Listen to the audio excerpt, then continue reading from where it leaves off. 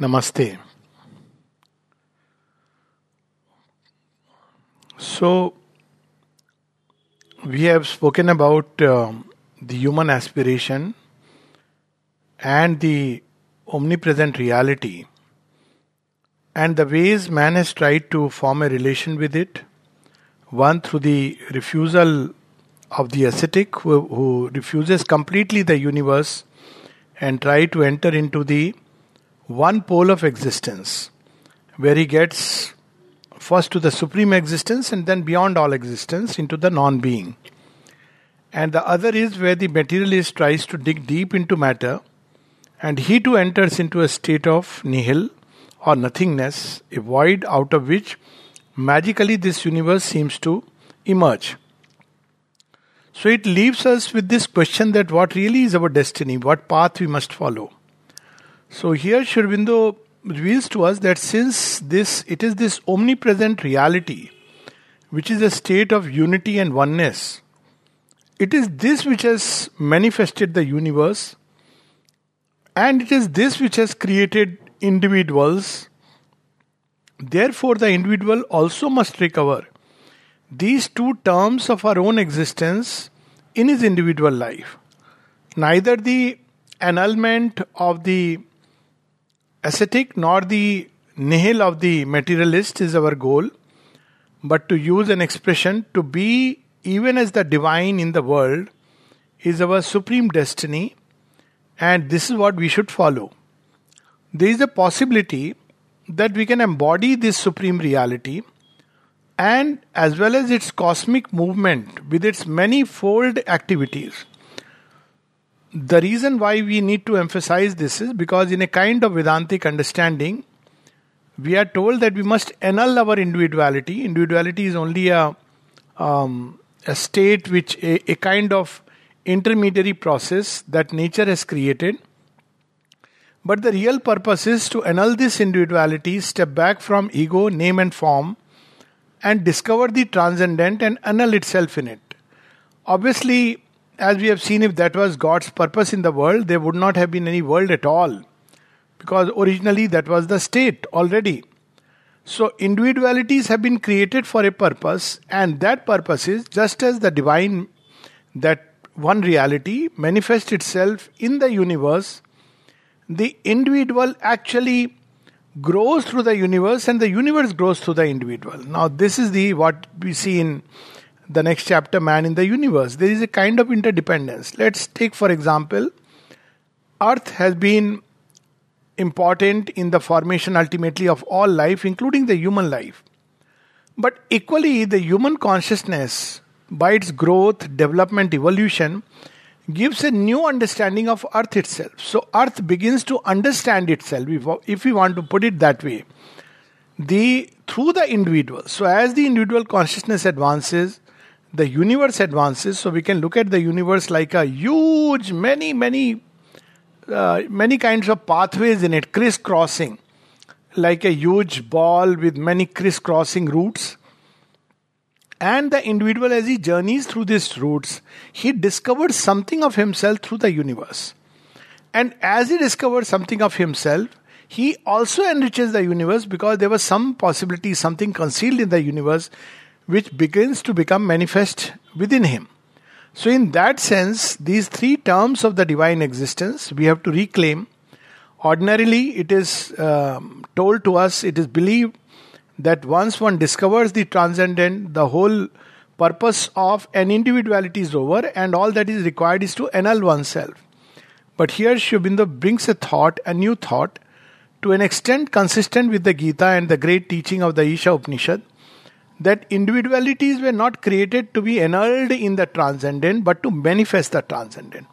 So he brings in this new dimension about the world, that it's not a Maya which is meant to delude us, or in some way just a meaningless illusion, but it is a Leela where the divine is expressing himself through these two terms. One is the universe and the second is the individual. And it is the linchpin is the individuality, where both these terms can be reclaimed. So we can reclaim our universality. What is meant by that, just to touch upon it. Normally, let's say any force, knowledge or love or Iksha Shakti, power. Iksha Shakti is one way of looking at it. It expresses within us, and the moment it enters the ego individuality, we think it's mine. It's me who loves, and it's somebody else whom we love. Knowledge we gain through the sensory data, sensory experience, and we believe this is now my knowledge which I have acquired it by certain kinds of effort. But by reclaiming universality is understood that all these forces take an individual form within an individual, but they are working universally. Love, the possibility of love and knowledge is not exhausted in man or one man. They are working in different ways in the entire universe. And if we can universalize our consciousness, which is a possibility envisaged by yoga, by stepping back from the ego individuality and entering into the sense of the universe, into the vaster extension of consciousness, then we can become aware of the action of these forces in different ways in this entire creation. So it gives us a new way of understanding and new way of acting in this world. Take for example, when a scientist studies a plant or an object, he studies it from the surface and then he keeps on digging and discovers, let's say for instance, the various forces which are acting within it. But then when we enter into the universal consciousness, state of oneness, we discover that the same forces are working in different ways in the entire universe. Take for example the principle of Jala. We'll talk about it when we come to the chapter on conscious force. So this principle, which is a liquid state. Now liquid state is not just about water, but it's a state in which there is attraction and repulsion, which is one of the conditions for formation of forms itself. So this tendency is there even at a human psychological level, and at its highest it takes the form of the whole water being upheaving to the moon, which is our entire nature trying to leap up to the divine consciousness and recover its supreme form. So there is in all these forces, there is a oneness, the force that informs the tiger and the force that informs the deer. Though they take two different appearances, the tiger is preying and the deer is preying at the one who has to escape, yet they are the same force. It changes our understanding of the entire, not just of universe, but of the whole play very differently. Ordinarily, we have the center is the ego. So that's what he reveals in the next chapter, the ego and the dualities. So what is the error that ego makes? It exaggerates in two directions. One direction is that ego believes the whole universe and everybody in it, and of course even God must center. Ego is the center and around which this play must take place. So this is the ordinary normal state of our relation with regard to the universe when we base it on the ego. So the result is a false stress on value. Sri Aurobindo speaks of these two errors. He says that the Brahman pours as much energy in the making of a galaxy as in the formation of a wave. It's not exclusively acting upon one particular individual or centering around him. This is obviously false. And he speaks of this illusion of quantity and this illusion of quality. So illusion of quantity is that the mountain is bigger than an ant. But we know that qualitatively ant has something which the mountain doesn't have. And equally the illusion of quality can be there, that a particular quality which is exaggerated in somebody or an individual is itself something makes him a thing apart. But this same quality we find spread out in the universe in different ways. So once we get rid of these illusions, then we discover that ego individuality has a false perception of life. And Sri Aurobindo gives a very beautiful example of the senses giving us a false report, which is yet useful for the moment, but they do not give us an accurate account of things. For example, we ordinarily every day believe that the earth is static and the sun is moving around. But it is not true. It is required, but the senses report all the time to us.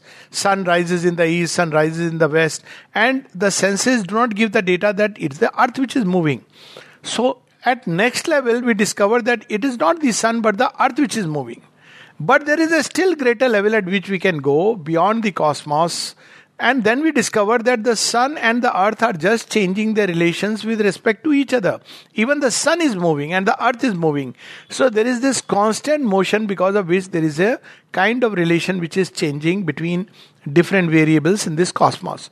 So basically, as long as we live in the ego and we live by the reporting of the senses, we cannot find the real meaning of our own existence in the cosmos. So all the we see Vedantic literature and spiritual knowledge bids us to come out of the ego. But then we can make another exaggeration. There are people, you must have seen, they make a big picture of space, and then they say, where you are, like the Carl Sagan picture, this earth which is small little dot. And in this dot, there is a human being who is an insignificant speck. So it says that, look, if the ego individuality is not there, in fact, there is nothing. We are nothing but dust. This is another kind of exaggeration, because in this individual, upon this insignificant dot, there is a Leela which is going on and unfolding. It is through this individual that the Supreme seeks to manifest himself, because this is something unique to man. So both exaggerations, on one side, the ego exaggerating itself as none else but God and everything must move around it, is one kind of exaggeration. On the other hand, this, that we are nothing but a speck, and we must realize it, and therefore we must live, accept and acknowledge that we are nothing but, let's say, bubbles on time sea. That is another kind of exaggeration. So Sri Aurobindo reminds us that this is not the correct relation. We need to discover the true relation. Now, because ego looks at the entire world and all its events based on its own personal standpoint, which is essentially a standpoint about what gives its pleasure and what gives its pain. And though this standpoint has its own meaning, as we shall see later on, but yet because of this standpoint, the entire values of the world are falsified, leading to a misunderstanding. Say, for example, somebody goes through pain or a painful experience because something that one cherished is snatched away.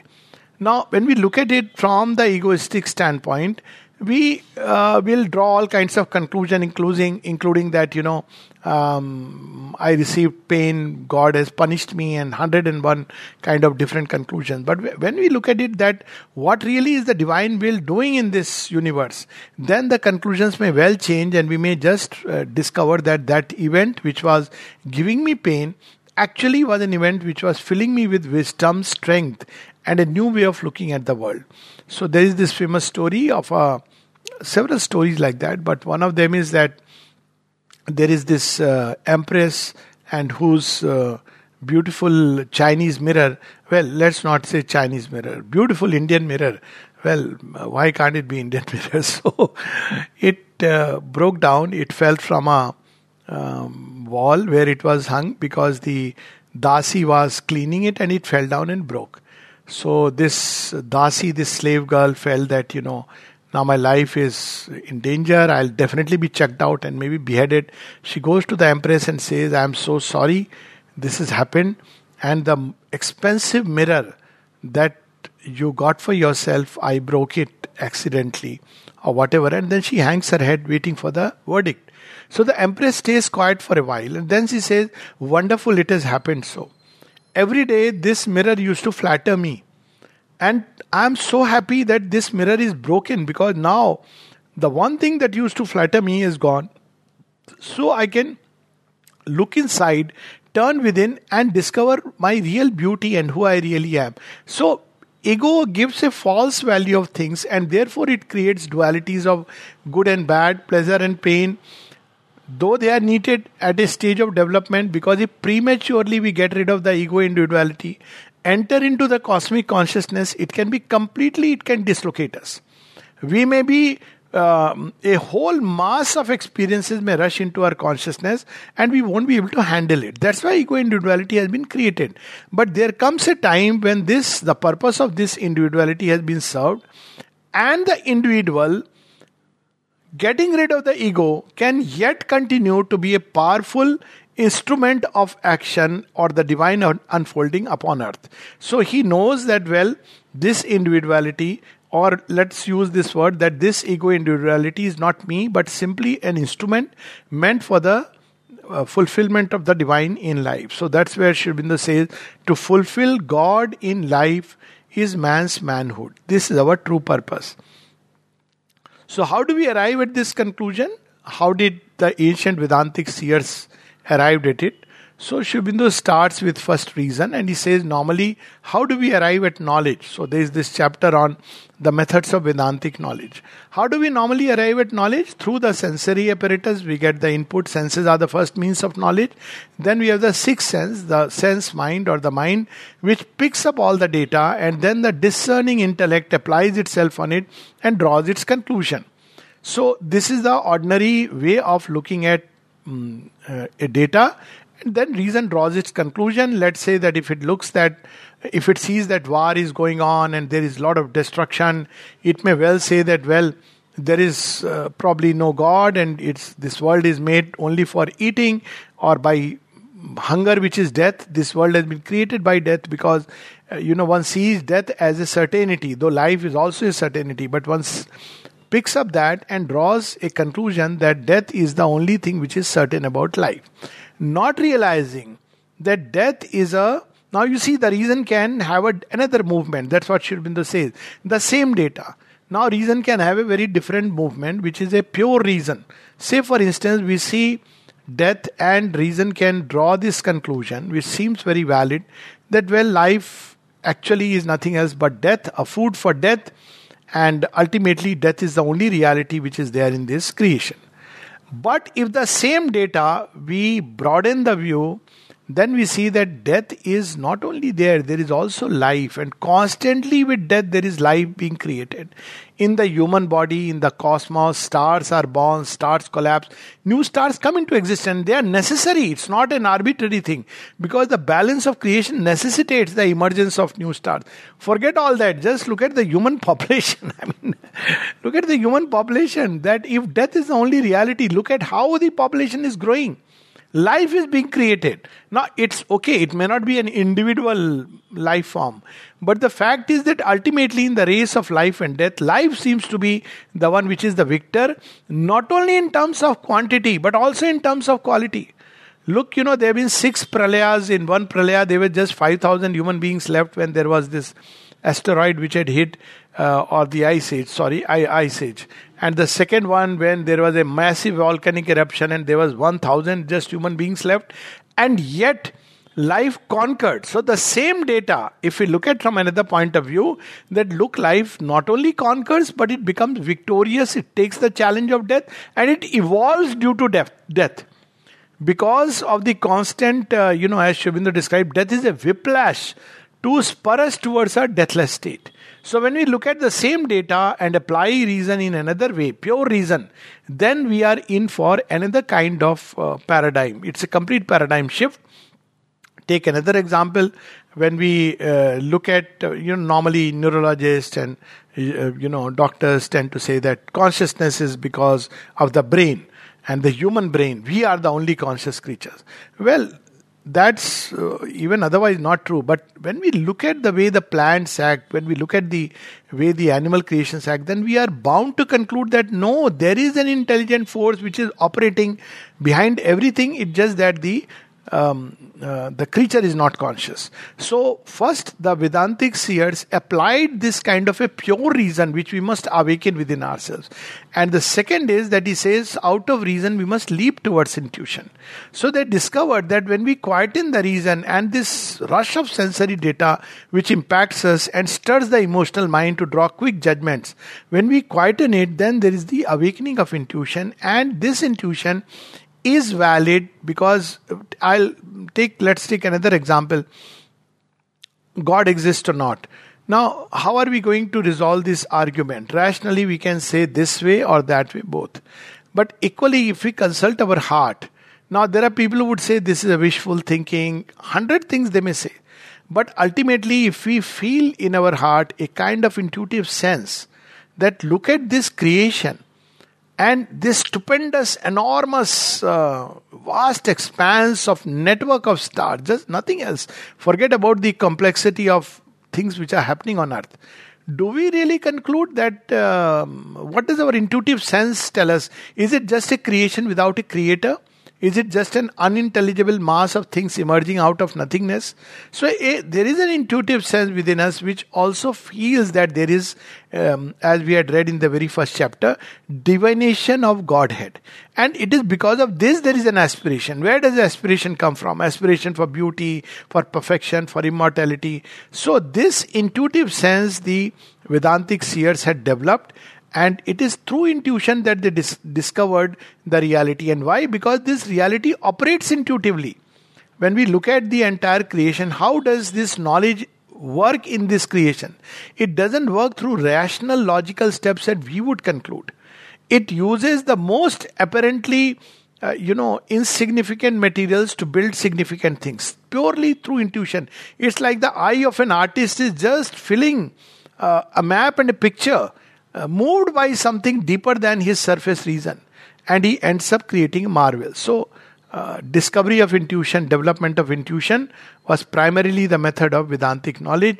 So what did they discover? So we see the whole thing is flowing. So what did they really discover? First they discovered that there is a pure existent.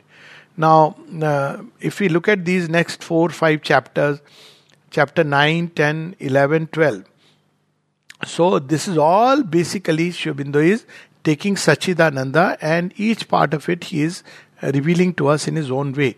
So pure existent is Sat. It's not existence but existent. So one who exists. So it's a being. Is there a pure existence? When we look at this world, we will see that there is constant change. So one thing we know, that there is a dance going on in nature. With rhythm or without rhythm, and in various ways, stupendous dance. So this we know. But is it taking place without any reference to anything? So the next thing we say that the reference point is space and time. The dance creates time, and that basis is space. So the next question is that where is this space really located? It's a strange question because there is not one but many spaces. So if we take that standpoint, where is space located, then even we are forced to conclude that there is a state of, there is existence in which space tends to expand itself. And what is the nature of this existence? Is it finite? Is it infinite? So the moment we say it is a finite existence, then the question is just pushed one step backward. It's like people who say, how was God born? So this question, is an absurdity, because the moment you say by this, then the question is how was that born and that born. So at the end we meet an infinity.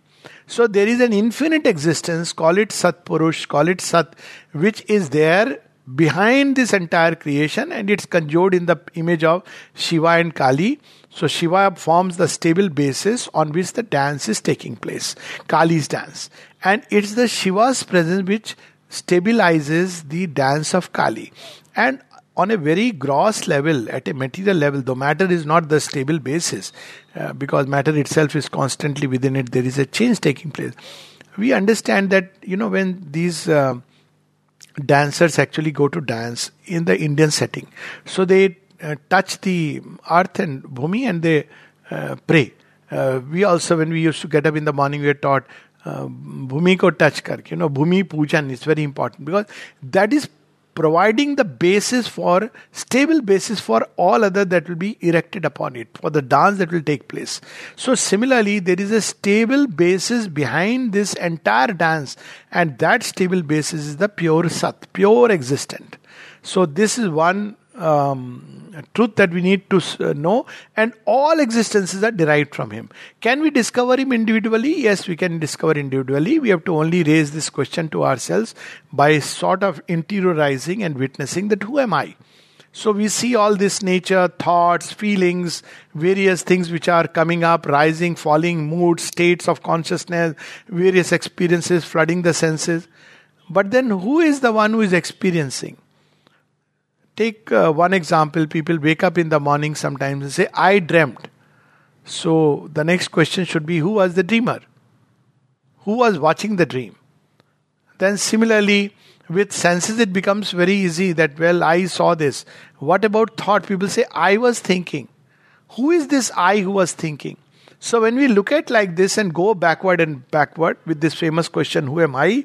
We will discover the same thing, that we all have within us a bedrock of existence which actually touches something infinite. We can't limit it, we can't reduce it just to one limited individuality or personality that we call as ourselves today.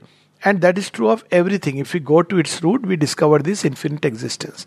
But what of this conscious force? That is the next chapter. This stupendous dance which is taking place.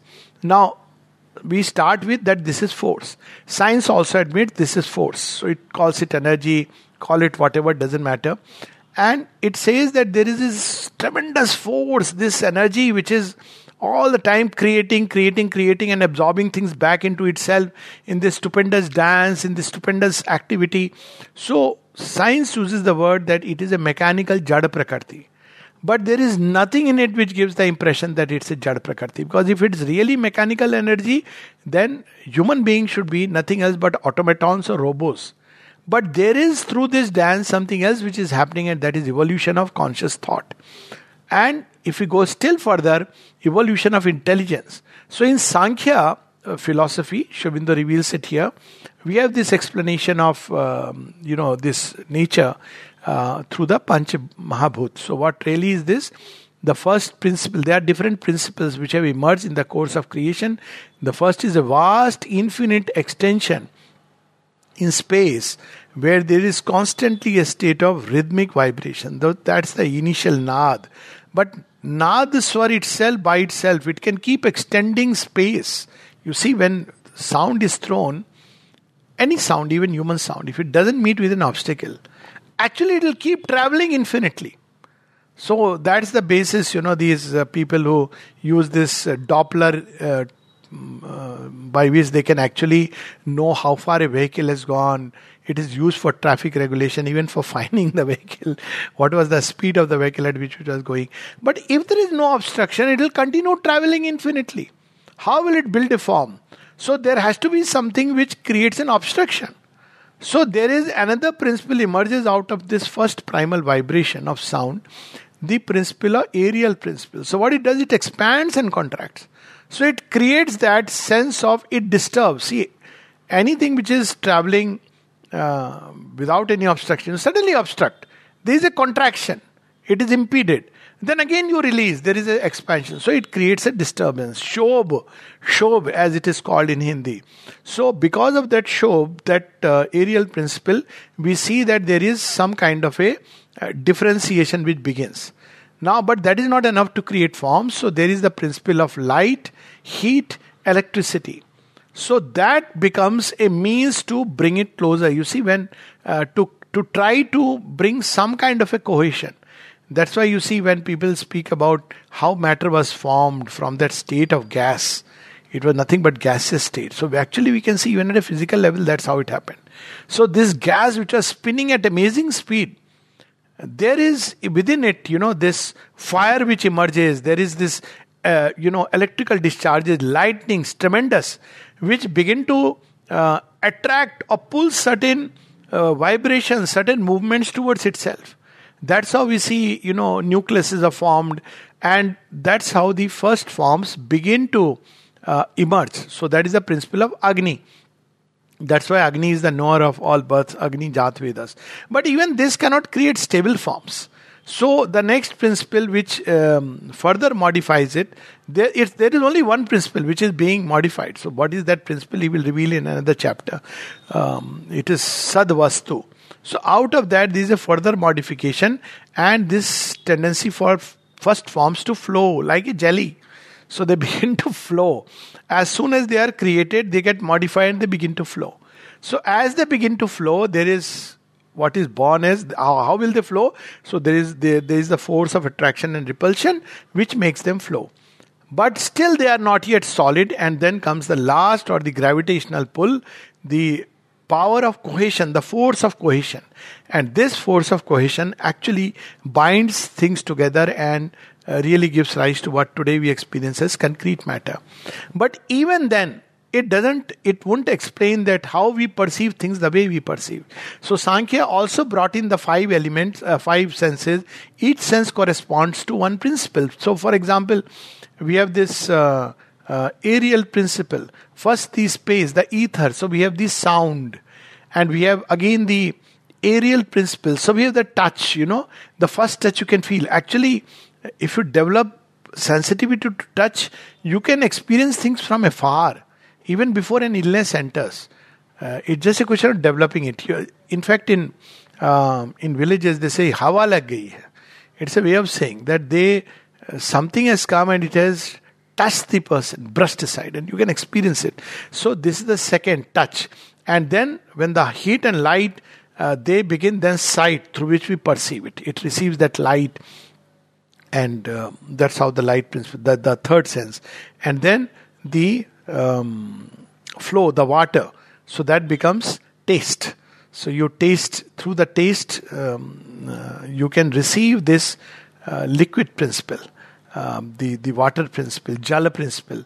So in taste, that's why this word taste is interestingly used even to describe attractions and repulsions at a psychological level. Say, no, I don't have a taste for that. So true. Because it's the same principle which is operating. Attractions and repulsions, which are question of, which are basically the water principle. And then finally the earth principle. So it is received through the sense of smell. That's why you see one of the things which is most fascinating, invigorating to human beings is the first rain. So what happens when the first rain falls upon earth? You get a peculiar smell. And it is like recreating that original sense of the universe. So each of these five senses receive. But even that does not explain individuality. So Sankhya brought in this element of Mahat, which is a vast expansion, and the Ahankar, the sense of individuality. That's how it explained. And then finally the intelligence, which actually reflects these things within itself.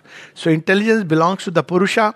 Of course, Purusha is nothing to do with men. Women are as intelligent, more intelligent, but it has to do with the principle of intelligence in which the movements of Prakriti are reflected. So when we go this way, we end up seeing that this stupendous dance is not just a meaningless dance. Who is the one who created all this, around whom this dance is taking place? Is that really an unconscious force, mechanical force, material force? Is the constitution of atom? Forget about all this Sankhya. Just look at an atom, the way it's organized. Nothing but crystallography. Is it really unconscious force? Or there is a constant, one can look at it and see that there is an idea and intelligence which is expressing itself. So we end up with this conclusion. Aurobindo, of course, takes us step by step that there is a conscious force in existence. So we have now Sat, we have Chit or Chit Tapas, conscious force. And then finally we have Ananda, which we see in the next two chapters of chapter 11 and 12, that the third element of Sachchidananda is Anand. So again, in the traditional saying, it is said that the Brahman was forced to create because of desire or Maya or whatever principle. Now that is like saying it is no more Brahman, because the Brahman is absolute. Nothing can really compel it except its own delight. So it is delight which is expressing itself in creation, and then the problem comes. So the chapter is titled Delight of Existence, the problem. So what is the problem? If delight is expressing itself, why do we experience pleasure and pain? Why is there evil? So of course Aurobindo says that first of all, let's not exaggerate. Even our normal cognate experience is this, that why pain creates a sense of anomaly. Because our general state, if you look at any life, the sum total, honest, impartial, without getting emotional about it, just the moments string together, just the moment, not the way mind hangs on to it, we will see that the moments of joy are many, many more. I mean, almost 95% if I have to use an arbitrary mathematical figure. And precisely because it's an undercurrent, and because of that, men want to live despite all the challenges of life. And because of this undercurrent, the moment pain comes, it's like an anomaly. Why is there pain? This is the first way to understand it. Second is that we normally then the next problem is ethical. That if there is a creator, why he created pain at all? So that is resolved in Vedanta by saying that it's not he is sitting out there and creating human beings or this earth, but he has become this creation. So he himself experiences. Otherwise he'll be like, he is immune from all this. And he is making us suffer. Well, the eternal suffers in a human form. He takes all into himself and transmutes it and keep on releasing into this world. So this is the second aspect. It resolves the ethical difficulty. And yet the question comes, why there is whatever small, minuscule, or for he himself, why has he chosen to, take this suffering and evil, whatever amount it may be. So there the answer is that there are incidents and conditions in the manifestation that he has willed. And that's where we see delight of existence, the solution. We have to get rid of this false perception, false relation to the world, false relation to God, that He's sitting out there arbitrarily judging us through that kind of karmic law. And then we will discover that all this creation is nothing else but the unfolding, the Leela of Sachchidananda. And we have a role in it because all of us are miniature Sachchidanands. Only we know it not.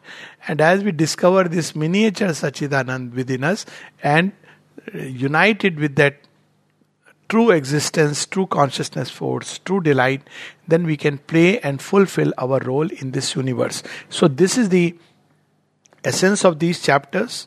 And I'll now pick up, I'll just read something. The liberation of the individual soul is therefore the keynote of the definitive divine action. So we are here, there's so much focus on liberation. Liberation means this false perception of things, false value, false stress. It is the primary divine necessity and the pivot. It is the point of light at which the intended complete self-manifestation in the many begins to emerge. So this is the difference in Sri Aurobindo's yoga, that in Sri Aurobindo's thought, that liberation is only the first step. As we get liberated, we become capable of truly participating in the divine manifestation. If we are ourselves caught up in that state of duality, trapped by the senses, then we are really not ready. But the liberated soul extends its perception of unity horizontally as well as vertically. So this soul liberates itself, extends itself in similar liberated souls as the animal reproduces itself in similar bodies. The moment an individual is liberated, his consciousness is no more confined to the cage of the body and the ego. So it tends to extend. And very interestingly, that's why many of these seers, these gurus, real masters I am saying, who had found the way, those whom they took up as disciples, in whom they started reproducing their state, that was called as Guru Kul. It was a new identity that one discovered. Why? Because what was the Guru really doing? He was not just telling us a method. That is only an excuse. But Guru was extending a state of consciousness into the individual, and all the methods were literally meant to become receptive and open to his influence. That's exactly what Sri Aurobindo says ultimately in Sri Aurobindo's yoga. What is the method? He says open to the mother and receive her influence. Because then that state can be transmitted to us directly. There is another very, very powerful Mahavakyas, I would say, in this chapter on man in the universe. The ascent to the divine life is the human journey. This I feel is something which you should write it, inscribe within and put it on the wall. It's something so powerful. Because all the time we get confused. What is my goal? What is my aim? What am I here to do? Well, this is what we are here to do. All else is an incidence. All else are situations and events and circumstances which will change. But what is the goal? The ascent to the divine life is the human journey. The work of works, the acceptable sacrifice. He's using the word acceptable because basically, anyways, life is a sacrifice, whether you like it or not. World extracts from us, nature extracts from us, because it's the nature of things that there is a oneness. So whether we like it or even if we shut ourselves in a room, interact with nobody and nothing, still life will extract its share from us, because that's the very nature of this creation. But the acceptable sacrifice, the one that is acceptable to the divine, is that when we strive for the ascent to the divine life. Otherwise people say, all my life I sacrificed myself to the children, family. What did I get? What did God give me? So why do you expect God to give you anything? Your sacrifice for children, honestly speaking, children should give you something. And if they didn't give it anything to you, it's a good lesson at least they gave. That life went a waste. If this life was sacrificed for the higher good, even with children, it should be the same attitude, that not to my child, but to the divine in the child, because he too is we are like trustee. That's what Yagnaval says. One loves the wife not for the sake of the wife, but for the sake of the self, the higher self. One loves the child not for the sake of the child, but for the higher self. So when we lead life as a sacrifice in which everything becomes a means for disclosure of the divine within us, the ascent to the divine life, then that is the acceptable sacrifice. This alone is man's real business in the world. This is a business, original business, and the justification of his existence, without which he would be only an insect crawling among other ephemeral insects on a speck of surface mud and water, which has managed to form itself amidst the appalling immensities of the physical universe. So when we have this picture of this man, dot on the dot, it only applies if we are really living only for the sake of our personal comfort and egoistic pleasures. Then yes, it is true that we are nothing else but an insect. Like an insect also has a space, insect also feeds, it also builds. Sometimes, white ants build skyscrapers by their standards. And ants provide for 3 generations by their standards. Exactly the same activity like man. But there is something which the ants and nobody in the creation can do, not even the gods incidentally. And that is ascent to the divine life and manifesting the divine upon earth. This is the purpose for which we are here. The animal, and why it is given to man, the animal is satisfied with a modicum of necessity. The gods are content with their splendors. So there was a time, that's why often I say jokingly that, of course it is said in a way that when there are sometimes you are born only for bhoga of your past experiences, what good you have done. So that is called bhogyoni. So when it is bhogyoni, you are born in America or England and whatever. Now no more. Now everywhere you have to compel to do yoga. But you are, enjoying the fruits of your, like a paradisal note. But when you are born to, when you have to evolve further, to take one step further, Yog Yoni, then you are born in India. Because here you are born with, may not be a silver or gold spoon in your mouth, but certainly the Premvati, that hookah of, that ghuti of yoga is given to us right from birth in one way or the other. So, the animal is satisfied with the modicum of necessity. The gods are content with the splendors. Too satisfied a person cannot turn to God.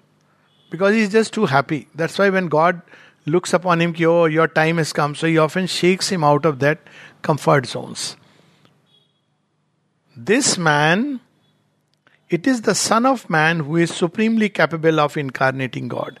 This Son is the Manu, the thinker, the Manomaya Purusha, mental person or soul in mind of the ancient sages. No mere superior mammal is he, but a conceptive soul basing itself on the animal body in matter. But for that he has not to discard the human body, but use it as a footstool and even as a means eventually of manifesting the divine truth. Just as God himself uses the earth or matter as his footstool. Padabhyam Prithvi, that we read yesterday. So, this is, then of course there is the ego and the dualities, where Sri Aurobindo reminds us that we have to rediscover our right relation with the universe and with God. And we cannot do it unless we get rid of this sense of the ego. But doing it prematurely is dangerous. It has to be done at the right time and in the right way. Doing it prematurely is to enter into a state of madness. We know this story. Sri Ramakrishna would use the word pakaami and kachami. Also you can say pakam and kacham if you want to put it like that. So when there is, when the time is ripe, the egg is ready, then the chick must come out. If the time is not ripe and prematurely it is done, there are people in whom ego shell breaks prematurely. And then what happens? They come out of a state of duality but enter into a vague cosmic unity, where truth and falsehood get mixed, and they are the one who become mad because they cannot understand anything that is happening to them. They are suddenly, it's like throwing a fish from the pond into the ocean. It's not a very comfortable thing to be, though you may say, oh fish, I am giving you a wonderful status. Look, now you belong to the ocean among the elite fishes, but it will be just swallowed up, that's it. So there is a reason why there is a formation of ego and the sense of duality through which we grow. But there comes a time when we must get rid of it and discover the true self within us. So how it is to be done, that he reveals to us We have the dissolution of this egoistic construction by the self-opening of the individual to the universe and to God as the means of that supreme fulfillment, to which egoistic life is only a prelude, even as animal life was only a prelude to the human. So egoistic life is a step, and then from there we open to cosmos. Even that, gets us rid of the ego sense. One of the simplest ways to get rid of the ego sense is to travel. Many of the things which we think, is so important, and we really discover that none of that is so important. It's a very different way. People look at life very differently, and it helps us to understand. Yes, we may have our own way of looking at life, and we should have. But now we understand it's not exclusive, or this is not the only way that we can look at life. So it brings a kind of wideness, which is very compelling for the ego sense to come out of its limitation. And of course, there is another way, which is love. And through love, we step out of the boundaries of the ego. And then finally, of course, it is God. And when we turn to the divine, we come out of the egoistic life, and it opens the door to the supreme fulfillment. We have the realization of the all in the individual by the transformation of the limited ego into a conscious center of the divine unity and freedom, as the term of which the fulfillment arrives. So we don't discard it. The ego gets transformed into a conscious instrument of the divine. Meaning thereby, after all, what is the ego? Ego is simply makes me feel this is me, and that's it. But it shuts this me from all else as not me. But when we discover the divine, does this sense of me disappear? Well, it changes into a center which will be used by the divine for his purposes. Then, of course, we spoke about the methods of Vedantic knowledge and the pure existent and conscious force, where we see beautifully Sri Aurobindo describes this Sankhya philosophy in such a wonderful way. All phenomenal existence dissolves itself into force. In the ancient images by which human thought attempted to make this origin and law of being intelligible and real to itself, this infinite existence of force was figured as a sea. So again, because the existence is infinite, as we were referring to, this force is also infinite. It's because it's from that. So there he reveals this truth, that if we say force exists independent of the existence, then we are creating now two realities, one which exists and the other which creates. That's how duality comes into play. But if we say that this force is inherent in existence, it can either be within it or emerge out of it for whatever compelling reason. That compelling reason is the delight. Then we can understand that the two are one, the Ishvara and the Shakti.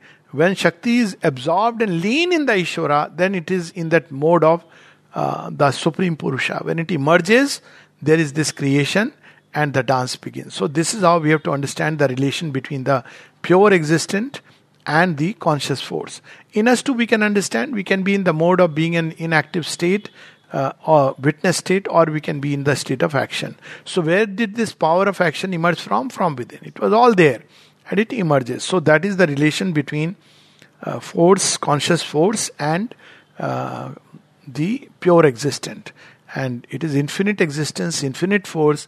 They are together as one. When it emerges, then there is creation. And how this creation takes place, that's what he describes. Infinite existence of force was figured as a sea initially at rest. So that's when it is with the pure existence, submerged, and therefore free from forms. But the first disturbance, the first shob, that is the word used, the first initiation of movement necessitates the creation of forms and is the seed of a universe. That's how the Nad Brahm, molded as it is by contacts, matter is the presentation of force which is most easily intelligible to our intelligence. But actually there are plenty of forms. Thoughts are forms, desires are forms, everything have forms if we have the vision to see. The elementary state of material force is, in the view of the old Indian physicist, a condition of pure material extension in space, of which the peculiar property is vibration, typified to us by the phenomenon sound. This is the ether which people discarded. It's coming back again because there is no way you can really explain pure material universe. So this we have already spoken about. And it's, if one wants to read in great detail, it's a delight reading it from the chapter. And then, of course, he speaks in the delight of existence, the problem. And the problem is this, that if Ananda is behind, why there is pain, suffering and evil. And here he says something very interesting. I'll just read a little bit of this. This is Sri Aurobindo answers for us. This, the real problem is,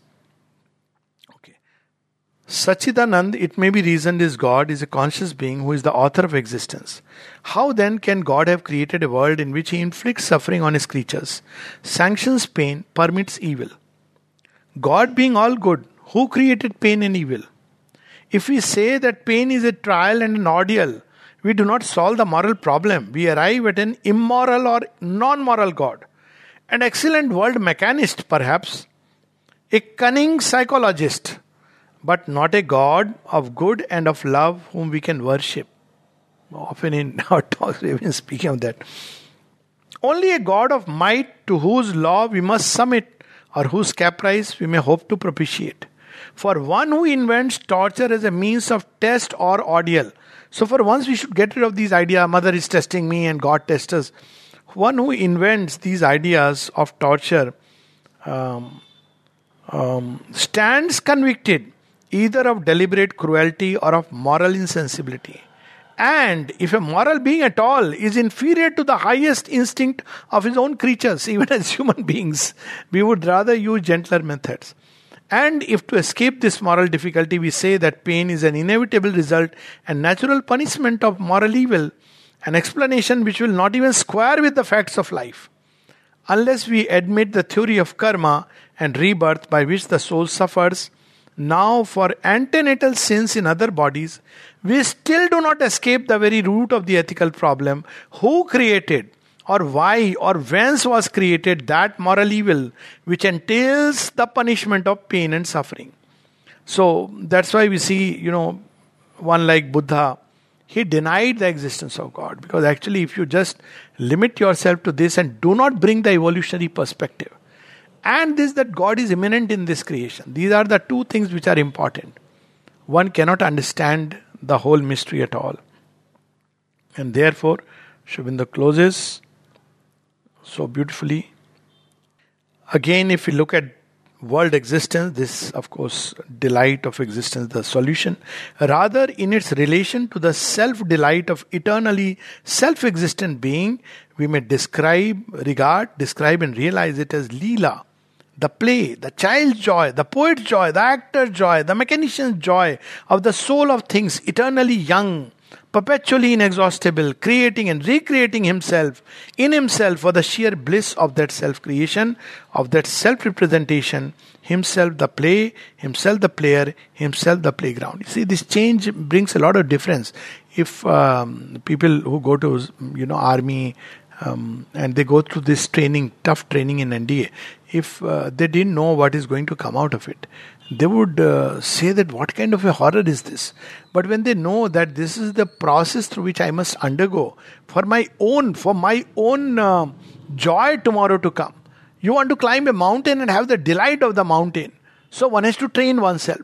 So it is like a training ground. So just like children learn through error, fall, and yet they continue to learn and take a joy in it. Similar should be our attitude, that everything that is created in this universe is meant to make us eventually grow into a state where we can become conscious instruments and manifestation of that all-knowing, all-wise love, ananda, consciousness, force, wisdom that is behind this in this universe. So we'll stop here. So pleasure, pain, indifference are nothing but passing phases, disguises, just as evil is a phase through which one passes to bring out the greatest good. So pain of mind and body is a device of nature, that is to say, a force in our works meant to subserve a definite transitional end in our upward evolution. And it's not God choosing it and we are plunged into it.